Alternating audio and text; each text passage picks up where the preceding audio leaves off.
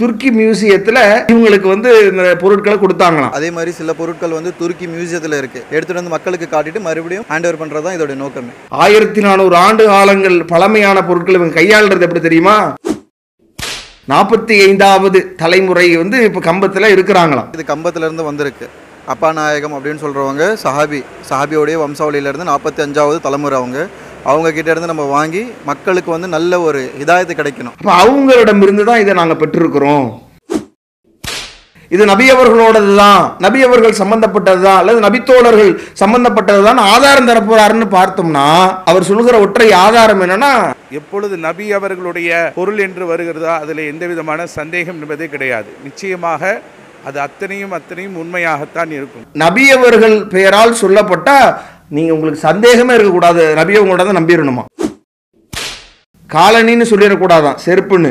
நாளைன் Mubarak, நாங்கள் chappal use பண்ண மாட்டோம். அவங்க செருப்புன்னு சொன்னால் அது கண்ணி குறைவு. நாளைன் முபாரக்னு சொல்லி அதை சொல்லுவோம். அவட முழு செப்பல் அது ஃபுல்லாக அதை பார்த்தீங்கன்னா நாளே முபாரக். நாள்னா என்ன? நாளானா செருப்பு. அதை அரபியில் சொல்லணுமா. அஸ்ஸலாமு அலைக்கும் வரஹ்மத்துல்லாஹி வபரகாத்துஹு.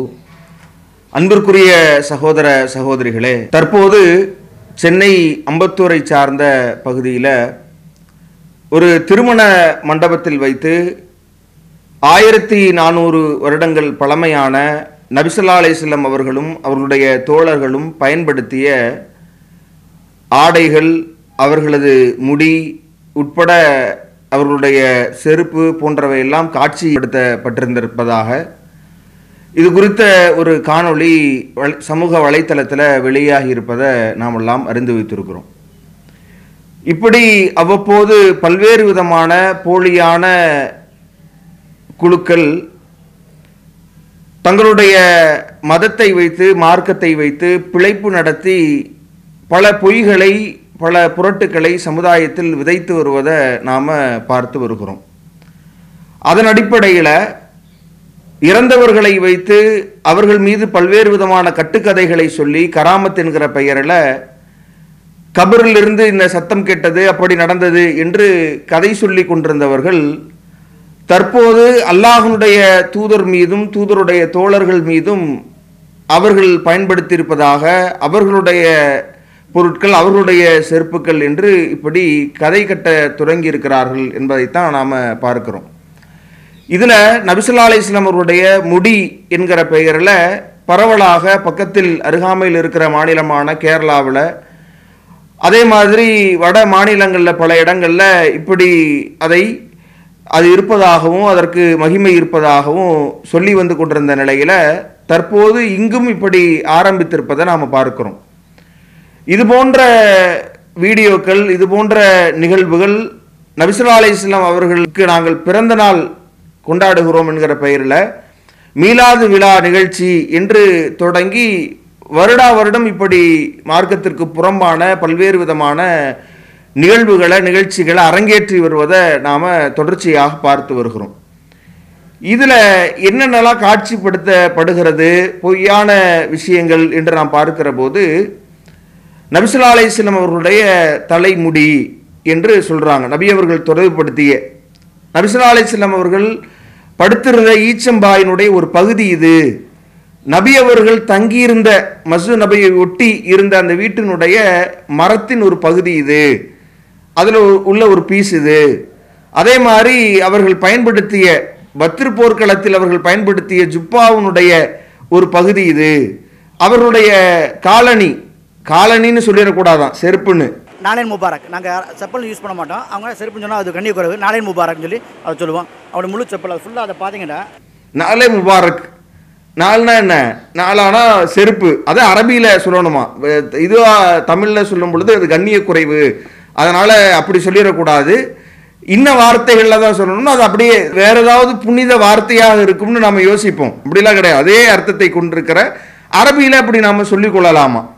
அப்போ இது மாதிரி நபித்தோழர்களை சம்பந்தப்படுத்தியிருக்கிற அபூபக்கர் அவர்களுடைய முடி என்று ஒரு குடுவையில் வைத்துக்கொண்டு, உமர் அவர்களுடைய தாடி முடி, உஸ்மான் அவர்களுடைய முடி, அலி அவர்களுடைய முடி, அலி அவர்களுடைய ஜிப்பாவில் இருக்கிற ஒரு பகுதி, நபி அவர்களுடைய பேரனான ஹுசைன் அவர்களுடைய ஜிப்பாவினுடைய ஒரு பகுதி, ஹதீஜா ரலியல்லாஹு அன்ஹா அவர்களுடைய ஆடையில் ஒரு பகுதி, அப்படின்னு இப்படியே அது போய்கிட்டு இருக்கு. எந்த அளவுக்குன்னா காஜா பந்தனவாஸ்ன்னு சொல்லி தற்கால வழிமார்கள் என்று இவங்களுடைய இந்த லிஸ்ட் வரைக்கும் 700 ஆண்டுகளுக்கு முன்னாடி வாழ்ந்த இவருடைய ஜுப்பாவுனுடைய ஒரு பகுதி, இது ஹைபர் போர்ல அலி ரலியல்லாஹு அன்ஹு அவங்க பயன்படுத்திய செருப்பு என்று இப்படி அந்த கதை சுவாரஸ்யமா இப்படி அதை விவரித்து கொண்டிருக்கிறத நம்ம பார்க்கிறோம். கடைசியா பார்த்தா அது காபாவுக்குள்ள இருக்கிற துணி, இது இன்ன நபர்களுடைய செருப்பு என்று இப்படியே அவர்களுடைய கதை தொடங்குகிறது.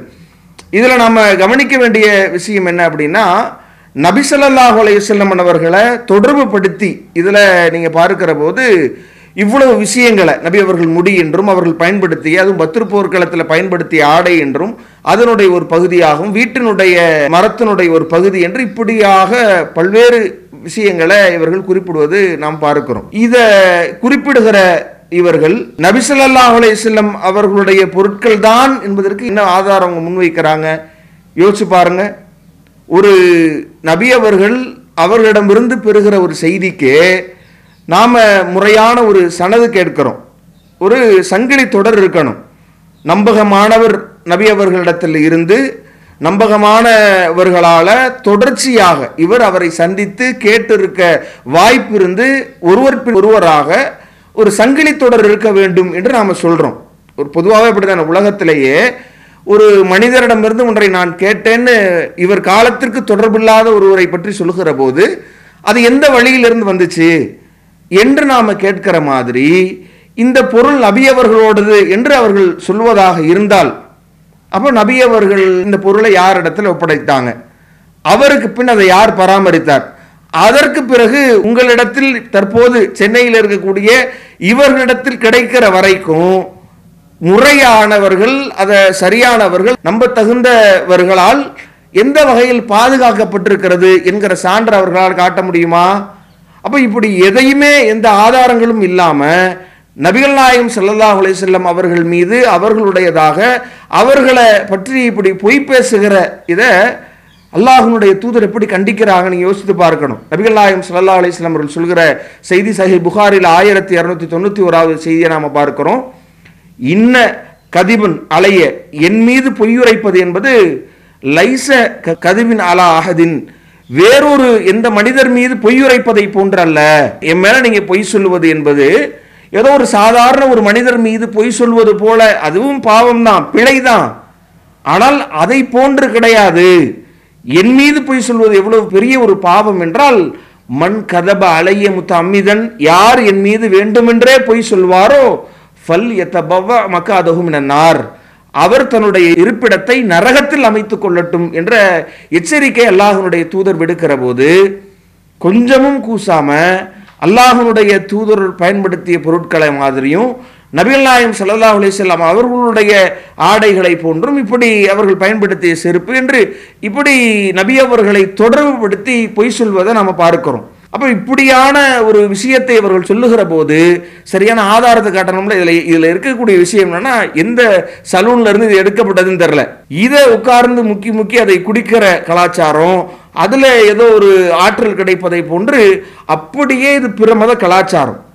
பிற மதத்தில் எப்படி கடவுள்கள் பயன்படுத்திய வாழ்கிறவர்களையே கடவுளாக மாற்றி வழிபட தொடங்குகிற போது அவர்களுடைய பொருட்களை அந்த மக்கள் பெரிய விஷயமாக கருதி அதை வழிபட தொடங்குகிறார்களோ, அதிலையும் சிறப்பு ஆற்றல் இருப்பதாக நினைக்கிறார்களோ, அதுல கொஞ்சமும் மாறுபடாத அளவிற்கு இவர்களுடைய இந்த செயலை நாம பார்க்கிறோம்.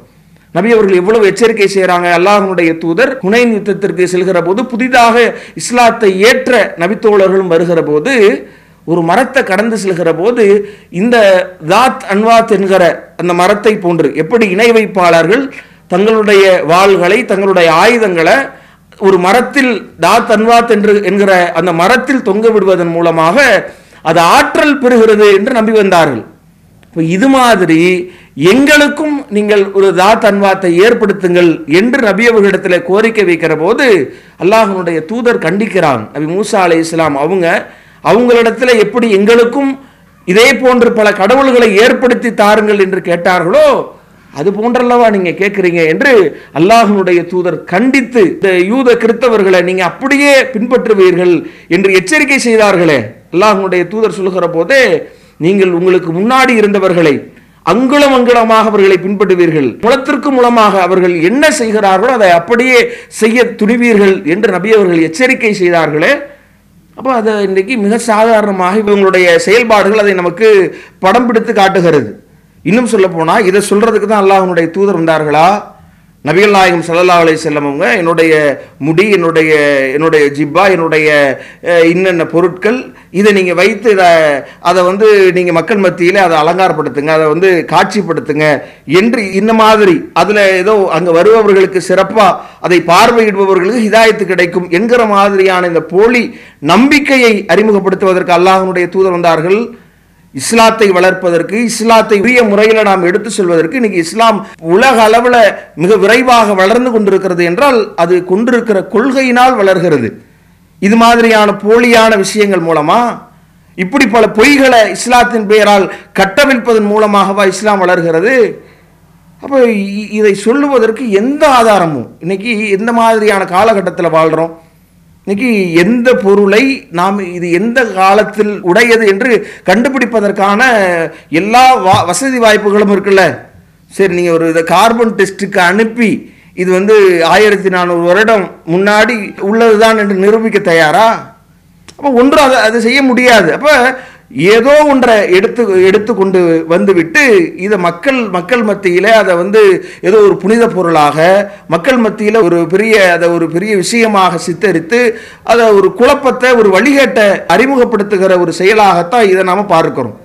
அதுலேயும் அந்த வீடியோவில் ஒரு நபர் அதை சொல்லுகிற போது பேட்டி எடுக்கக்கூடியவரிடத்தில் அவர் சொல்கிறார், இதை நீங்கள் இதில் நபி அவர்களோடது அப்படின்னு சொன்னாலே அதில் சந்தேகம் உங்களுக்கு இருந்துடக்கூடாது. இதெல்லாம் பார்க்கும் பொழுது சிலர் சந்தேகிக்கலாம், இதெல்லாம் ரசூலுல்லாவுக்கு எப்படி அது தொடர்புடையதாக இருக்கும்னு நீங்கள் யோசிக்கலான்னு அவர் சொல்கிறாரு. சரி, நம்ம ஆதாரத்தை தான் தரப்போறார் போல இருக்கு, இது நபி அவர்களோடது தான், நபி அவர்கள் சம்பந்தப்பட்டது தான், அல்லது நபித்தோழர்கள் சம்பந்தப்பட்டது தான் ஆதாரம் தரப்போறாருன்னு பார்த்தோம்னா அவர் சொல்கிற ஒற்றை ஆதாரம் என்னன்னா, இது நிறைய நபர்களுக்கு இது உண்மையா, இது உண்மையான பொருளா அல்லது ஒரு நிகழ்ச்சிக்காக ஏற்பாடு செய்யப்பட்டிருக்கிறதா என்று பார்த்தால் இந்த சந்தேகம் நமக்கு இருக்கக்கூடாது. காரணம் என்னவென்றால், எப்பொழுது நபி அவர்களுடைய பொருள் என்று வருகிறதோ அதில் எந்த விதமான சந்தேகம் என்பதே கிடையாது. நிச்சயமாக அது அத்தனையும் உண்மையாகத்தான் இருக்கும். நபி அவர்கள் பெயரால் சொல்லப்பட்டா உங்களுக்கு சந்தேகமே இருக்கக்கூடாது, நபியை உங்களோட தான் நம்பிடணுமா? அப்ப இப்படியான மூடர்கள் உருவாக்குகிற ஒரு சூழலைத்தான் இவங்க வளமையாக வைத்திருக்கிறத நாம பார்க்கிறோம். இப்படி பல பொய்களை சமுதாயத்தில் கட்டவிழ்க்கிறாங்க. நீங்க அந்த வீடியோவில் பார்க்கிற போதே இதில் நிறைய பொய்கள் இருக்கு என்பதற்கு அவங்க தான் சான்று. நீங்க பார்க்கிற போதே அந்த வீடியோவில் ஒரு கிளிப்பில் நீங்க பார்க்கலாம். அதை பார்க்கிற போது அதில் ரவுலா மீது நபி ஸல்லல்லாஹு அலைஹி வஸல்லம் அவருடைய ரவுலா மீது போர்த்தி இருந்த துணி அப்படின்னு ஒன்றை வைத்திருக்கிறாங்க, அதை காட்சிப்படுத்துகிறாங்க. அதுலேயே 2005 அப்படின்னு அதில் போட்டுறாங்க.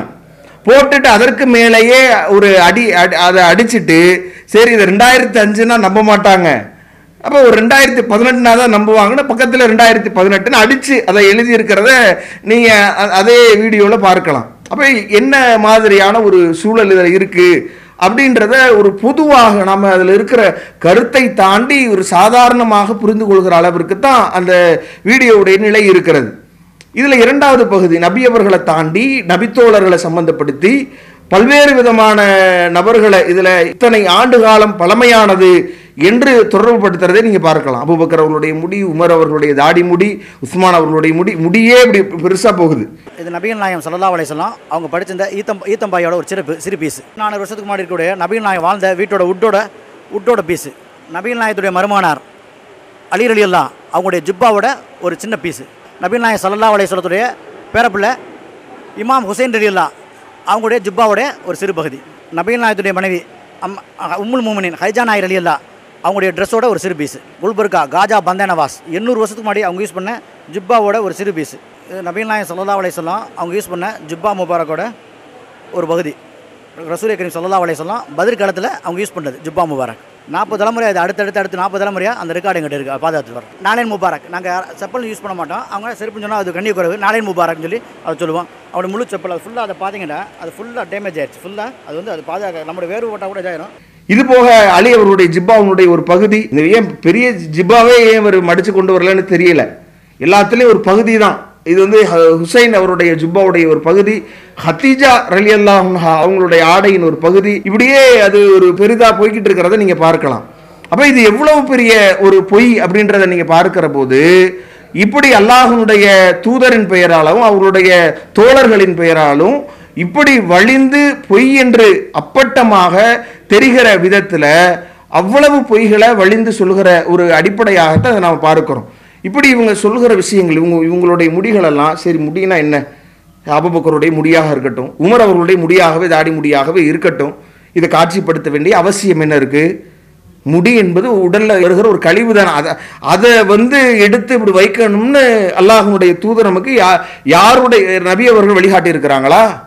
நபி அவர்கள் யாருடைய முடியாவது அப்படி பாதுகாத்தாங்களா? எந்த நபித்தோழர்களுடைய முடிகளையாவது பாதுகாக்கணும், இப்படி காட்சிப்படுத்தணும், அதை வந்து மகிமைப்படுத்தணும், அதை பார்வையிடுவதனால நாம வந்து ஹிதாயத்து பெறுவோம், நாம பரக்கத்தடைவோம், இப்படி நமக்கு மார்க்கம் நமக்கு வழிகாட்டி இருக்கிறதா? கிடையாது. அப்ப இப்படியான ஒரு பார்வையை அப்போ நீங்க எப்படி அவுளியாக்கள் என்கிற பெயரில் மார்க்கத்தில் பீடி கொடுத்து சென்றிருப்பவர்களை எல்லாம் தமிழகத்தில் அவுளியாக்களாக இன்றைக்கு அறிமுகப்படுத்தி இருக்கிறார்கள். யானைக்கு குரங்குக்கு இப்படி ஒன்றுக்கும் விடாமல் அதையெல்லாம் அவுளியாக்களாக ஆக்கியிருக்கிற இவர்கள் இப்படி நபியவர்கள் பெயரிலேயோ அல்லது நபித்தோழர்களுடைய பெயரிலேயோ துணிந்து பொய் சொல்வதற்கு அஞ்சக்கூடியவர்கள் இல்லைன்றதுக்கு நாம இதெல்லாம் இவங்களுடைய வரலாறு என்கிற போது நாம இதிலேயே தெளிவடைந்து விடுகிறோம். இன்னும் சொல்ல போனா இந்த பொய் சொல்லக்கூடியது எவ்வளவு மோசமான விஷயமாக மார்க்கம் சொல்லுது.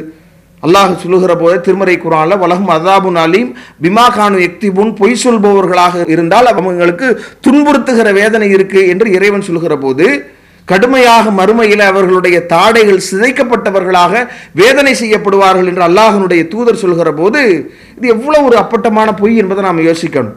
எங்கிருந்து வந்துச்சு? சரி, இது வந்து நபி அவர்களோடு நபி தோழர்கள் பயன்படுத்தியதுன்னா எங்கிருந்து வந்துச்சு அப்படின்றத அவங்க சொல்றாங்க. சொல்லும் பொழுது இது கம்பத்தில் இருக்கிற அம்பா நாயகம்ன்ற ஒரு அவர் நபித்தோழராம், ஒரு சஹாபியாம், அவங்களுடைய வழியில் வந்து கம்பத்தில் இருக்கக்கூடிய 45வது தலைமுறை வந்து இப்போ கம்பத்தில் இருக்கிறாங்களாம். இது கம்பத்திலேருந்து வந்திருக்கு. அப்பா நாயகம் அப்படின்னு சொல்கிறவங்க சஹாபியோடைய வம்சாவளியிலேருந்து 45வது தலைமுறை அவங்க கிட்டேருந்து நம்ம வாங்கி மக்களுக்கு வந்து நல்ல ஒரு ஹிதாயத்து கிடைக்கணும். இஸ்லாத்துடைய எப்படி நம் நபிமார்கள் சஹாபாக்கள் சத்திய சஹாபாக்கள் பயன்படுத்தின பொருட்களும் அப்போ அவங்களிடமிருந்து தான் இதை நாங்கள் பெற்றிருக்கிறோம். இது சந்தேகிக்க கூடாதுன்னு இது வளமையா திண்டுக்கல்ல நிறைய இடங்கள்ல இவங்க இது மாதிரியான இதை கொண்டு போய் போட்டிருக்கிறாங்கன்னு வைங்களேன். இதை சந்தேகிக்க கூடாது என்பதற்காக கூடுதலா அதை வந்து ஒரு நிர்ணயம் ஏற்பட்டுறக்கூடாது. ஏன்னா இங்கே இருக்கிறவனுக்கு எப்படி அங்கே கிடச்சிச்சின்னு ஒரு கேள்வி எழுந்துடக்கூடாது என்பதற்காக டெல்லி ஜாமியா பள்ளி, துருக்கியில் இருக்கிற அருங்காட்சியகத்திலிருந்து நாங்கள் கொண்டு வந்திருக்கிறோம் இப்படின்றதையும் சேர்த்துக்கிறாங்க.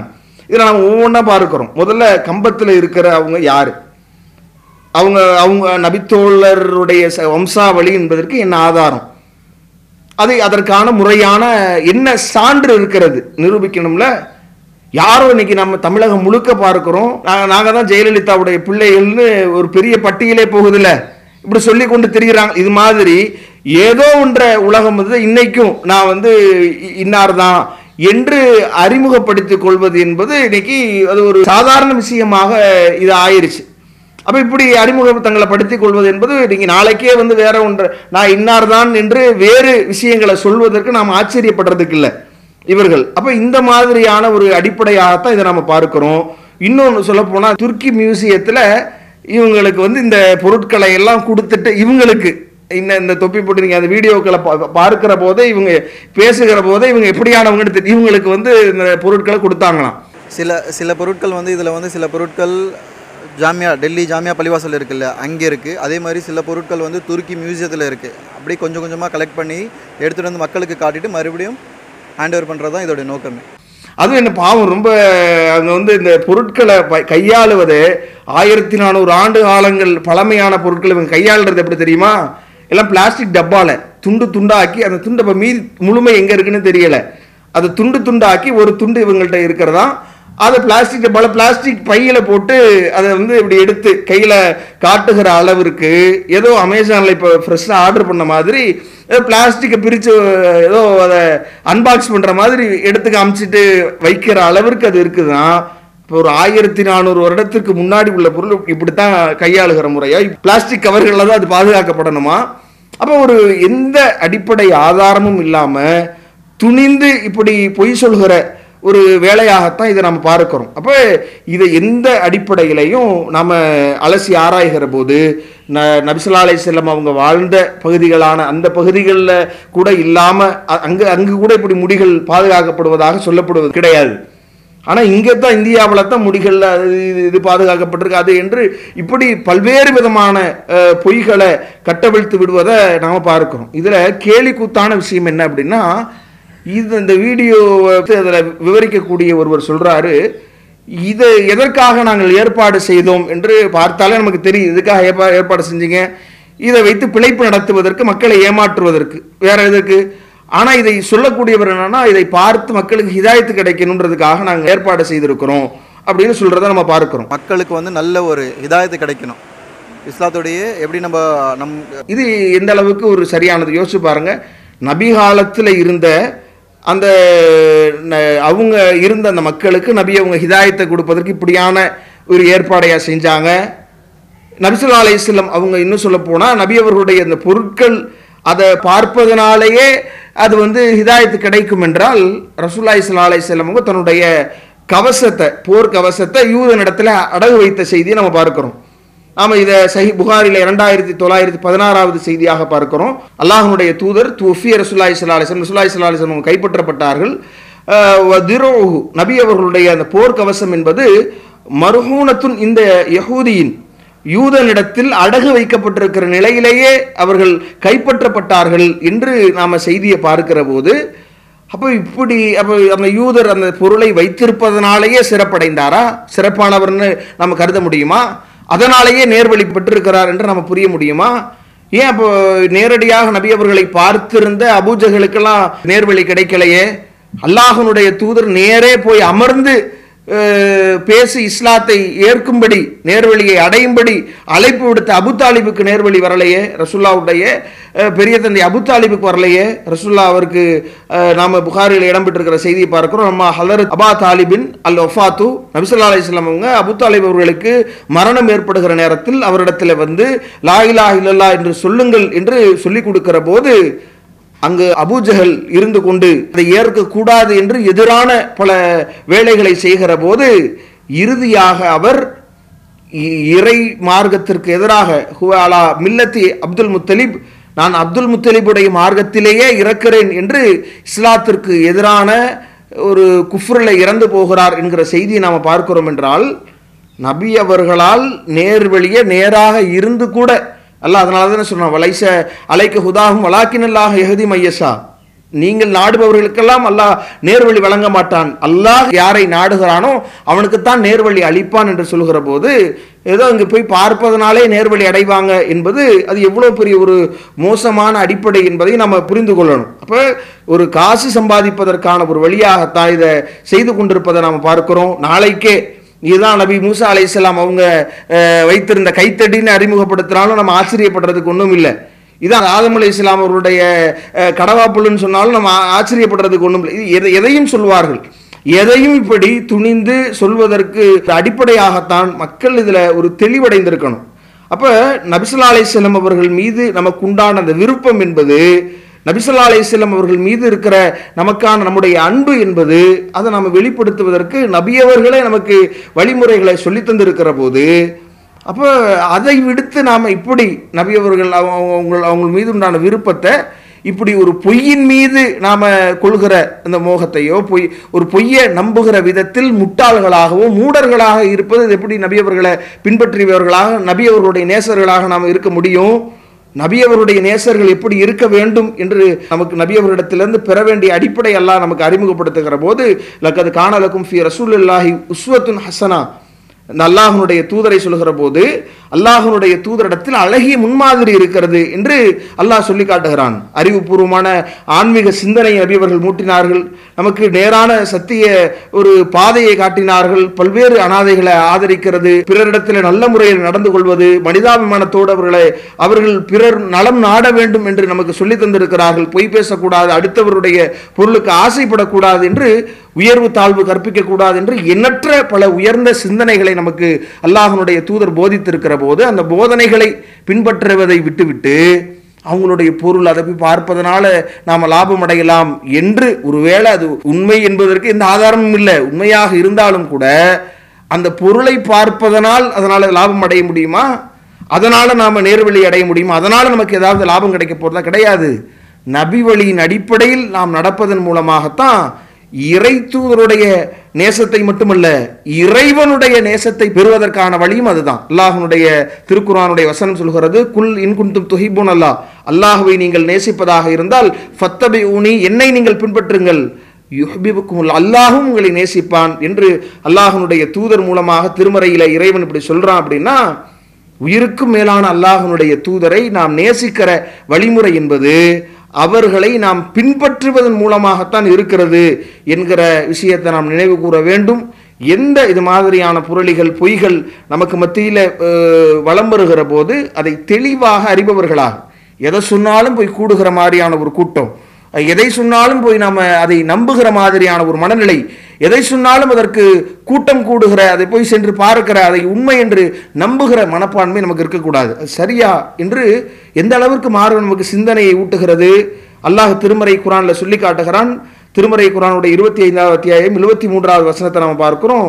வல்லதீன இதா துக்கிரு பி ஆயாத்தி ரப்பிஹிம், தங்களுடைய இறைவனுடைய வசனங்கள் அவர்களுக்கு நினைவு கூறப்பட்டாலும் கூட அதில் கூட அவர்கள் செவிடர்களாகவும் குருடர்களாகவும் சென்று விழமாட்டார்கள், சிந்திப்பார்கள்.